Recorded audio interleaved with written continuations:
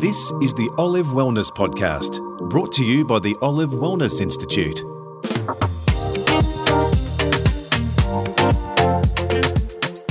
Welcome to this episode of Olive Wellness Podcast. I'm Sarah Gray. Sustainability is a term which is becoming increasingly important to consumers across the world who are concerned about the environmental impact of the products they buy. As olives, extra virgin olive oil, and other products of the olive tree become more prominent in people's diets, how sustainable are they and what effect do they have on the land? To answer that, we turn to world-renowned researcher in the olive industry, Leandro Ravetti. Graduating as an agricultural engineer in Argentina, Leandro worked for the National Institute of Agricultural Technology in olive production research. In 2001, Leandro moved to Australia, where he is a highly respected advisor to the owners of the largest olive groves and olive processing plants in the country.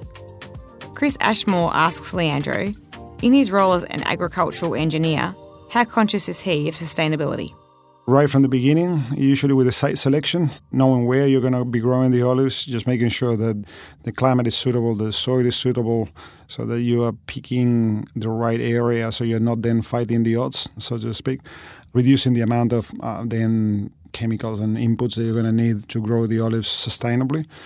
And then once the olives are on the ground and they're growing, it just moves more into just general good horticultural practices. Just making sure that irrigation, fertilization, and pest and disease management is done properly so that there's no wastage, there's no leaks, there's no losses of the inputs into the environment, and whatever you're doing is quite cost conscious, but at the same time you're achieving the maximum output without disrupting the environment. And then moves even to the end in terms of making sure that you come up with creative ways of dealing with the byproducts or that any activity has, so that they don't, again, generate a negative impact on the environment and you end up having a more sustainable production overall. I suppose technology's changing all the time, so it is becoming more and more sustainable, particularly today versus when perhaps you first started out after university, yeah? Absolutely. Certainly in the past 25 years, we have seen a significant shift on many areas. Anything from what tends to be more obvious, the chemicals utilized to control pests and diseases. Certainly we moved a long way from the old chlorinate and organophosphates into much more environmentally friendly products that are highly specific to target one particular pest. Also, it's broadly accepted now that we are not sort of widely spraying everything several times on calendar, but you're really doing a very close monitoring, only spraying targeted areas when it's needed to encourage the growth of natural predators that help to maintain the right environment. And that goes also to the tools that we have now to monitor things, particularly irrigation and fertilization as well. Now with the use of satellites, drones, probes, tree sensors, we can certainly have a much closer eye to what's going on the grove to make sure that we're not wasting any water or any fertilizer, but at the same time that the trees are getting everything that they need to produce to the best. Olive trees have been around for, of course, a very long time. What impact do olive trees and olive groves have on the land? It's one of the aspects that really got me hooked into the olive thing in the early days was just the history behind the crop. It's arguably the most ancient horticultural crop. Olives and humans have been sort of worked together for thousands of years and have been using the fruit and the oil from the fruit for since then. There's biblical records and everything that goes back thousands of years. The olive tree played a very important role in what is now Southern Europe, Northern Africa, and sort of the Near East as a natural forest. It's a very hardy tree. It's adapted to those conditions and had really helped to provide a good, stable environment in those fairly dry, arid areas of the world around the Mediterranean, and at the same time provided enough biodiversity in that area. So it's almost like, I always try to explain, the olive trees are for the Mediterranean almost like the gum trees for Australia. They play a very similar place in the environment over there. Mm-hmm. There's been information that olive groves act as a carbon sink. What does this mean, or how do you explain this? Yes, when we analyze the different components that are actually causing the carbon emissions around the world, normally agriculture receives a little bit of a blame. It's estimated about 15% of carbon emissions are coming from agricultural activities, particularly animal farming side of things. Olives, fortunately for us and for the environment, are actually a carbon sink. They have a negative balance in terms of carbon emissions, so they trap more carbon from the atmosphere than what they release. So this is a very positive thing. This is analyzing the industry as a whole. Obviously, depending on the type of management that you do, you may be able to be more efficient or less efficient in terms of capturing and trapping carbon. Especially the more modern approach of olive growing with larger canopies, keeping grass on the ground, so not using a large amount of herbicides and incorporating the pruning residues into the soil to boost the organic matter. All those practices are helping to increase the capacity of the olive tree to capture carbon. Just to give you an idea, 1 hectare of olives pretty much offset the carbon footprint of one person. Or if you put it in global terms, the total olive oil production in the world is equivalent to the footprint of a 10 million people city, or pretty much the olive oil production in the world kind of like offsets the footprint of Sydney, Melbourne and Brisbane, probably, just pretty much.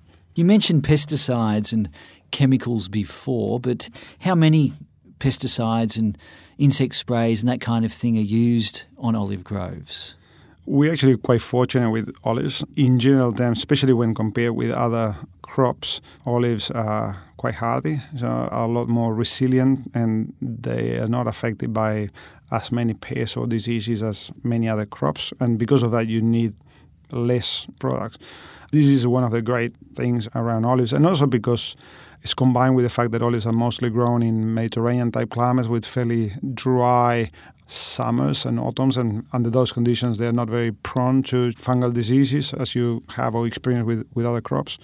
That really has been a great positive thing, especially in the new countries. Especially when we looked at places like Australia, the main 2 pests affecting olives around the world, which is olive fly and olive moth, they are not present in Australia. So we're fortunate to have even less impact from that point of view. Virtually, if I have to say, we barely use any insecticide at all, and usually the chemical treatments are very limited to the use of some copper-based fungicides to prevent any potential infection after harvest, and that's pretty much it, which would be almost in line with what an organic production system will do. So we're very fortunate from that point of view, because it also helps to keep the costs down as well as being good with the environment. What are some adverse factors that could affect an olive tree that you have to take care of? Probably the things that you need to look for, definitely there is always the potential of some fungal disease or bacterial disease.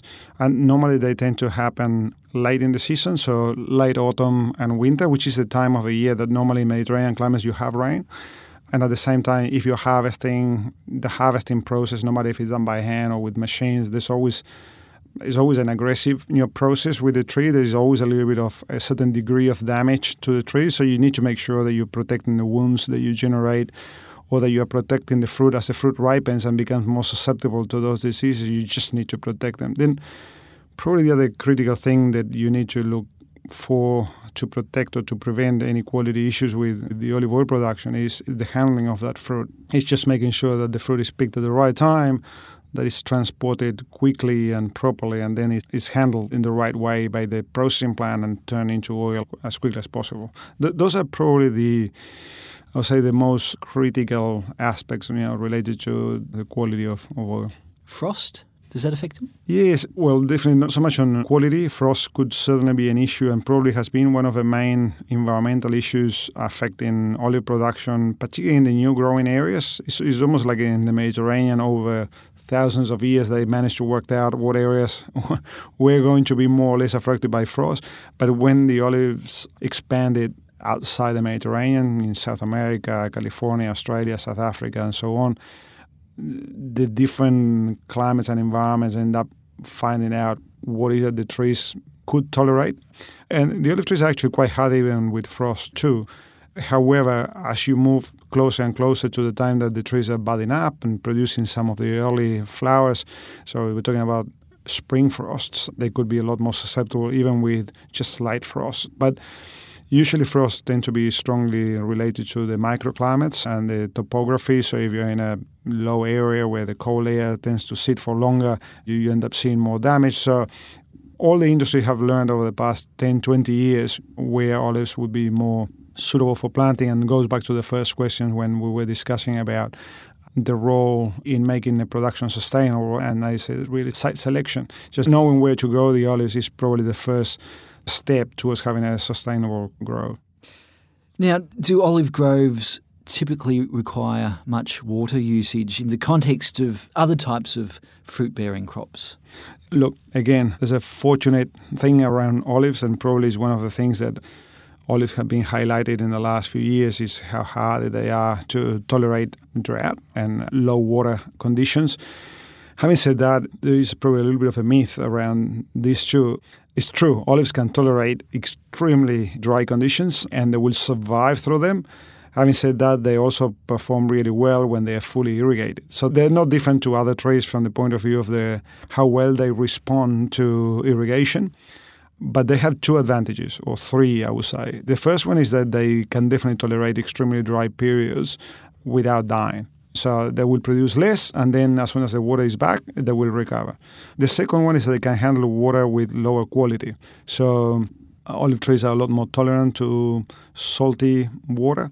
When other crops start struggling, olives will still do well with that type of water, which is an advantage under certain conditions. And the last one is that when you do like a straight comparison with other crops, in horticulture we normally use close-cut grass as a reference. So you picture a golf fairway, we say, okay, that's your baseline.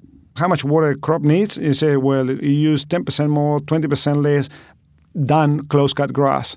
And in the case of olives, are clearly way below that. So olives, to be fully irrigated, to really produce the maximum, they need about 30% less water than grass, which is, to put you in context, an apple orchard would probably need about 10% more than grass. And if I'm thinking about nuts, like for example almonds or walnuts, they probably use close to 30% more than close-cut grass. So olives, from that point of view, of all the horticultural crops, probably together with grapes, are some of the most water-efficient crops in the sense that they can maximize their productivity with relatively low amount of water. Well, besides extra virgin olive oil and table olives, what are some of the ways that olive growers are sustainably utilising the tree to get the most out of the crop as a natural resource? It's quite a hot topic in the industry, just from the point of view of trying to make the overall crop more sustainable, both from the environmental point of view and also from the economic point of view. I've been giving you a lot of the positives about olives. Some of the negatives, especially with olive oil, is the fact that olive oil is only 20% of what you harvest. Right from that point, you have to deal with 80% of a byproduct at the end of harvest, and that's without even considering pruning and so on and so forth. So over the past probably 20 to 30 years, the industry have paid a lot of attention to this factor. And in very simple terms, the byproducts out of the olive grove have been mostly used for three purposes: the generation of energy in different shapes or form, from pyrolysis to gas generation to cogeneration, or for animal feeding, or for fertilizer. So just composting it and bringing that back to the grove. The different proportion that the grower will use and go for one option or the other depends on a number of factors. One is probably the scale of the operation and what it justifies you to invest on or not. And usually also the location of the groves and how closely the groves are working together. For example, if we looked at the southern part of Spain, Andalusia, where they produce close to 50% of the world production of olive oil, you got hundreds of thousands of hectares of olives. Certain setups around cogeneration are a lot more profitable or justifiable because you don't need to transport the waste for long distances. So the cost structure of that analysis, and also in the context where the European Union recognizes credits for renewable energies, it provides a context where certain options are more suitable. In our cases, we have been mostly aiming at a zero waste policy around, for example, separating the pit from the rest of the flesh, using the pit as a renewable energy on our own boiler. So we just managed to produce all our hot water and everything just burning our own pit, while the rest of the flesh is composted and used back as a fertilizer, because transported it to other points with the long distances in Australia would not be cost effective. Even more recently, a third option or a fourth option has been added, and it's around being able to extract from those byproducts some of the highly valuable, important components that are still there, particularly around the antioxidants that made olive oil famous. A lot of those antioxidants are still present in the remainings of the fruit, and being able to extract them, to isolate them and use them either as food preservatives for therapeutical or cosmetical purposes has been some of the more recent and interesting advances of the industry. Leandro Ravetti. That ends this episode of Olive Wellness Podcast. To learn more about the nutrition, health and wellness benefits of olives and olive products, please visit the Olive Wellness Institute website at olivewellnessinstitute.org. Until next time, I'm Sarah Gray. Thanks for listening.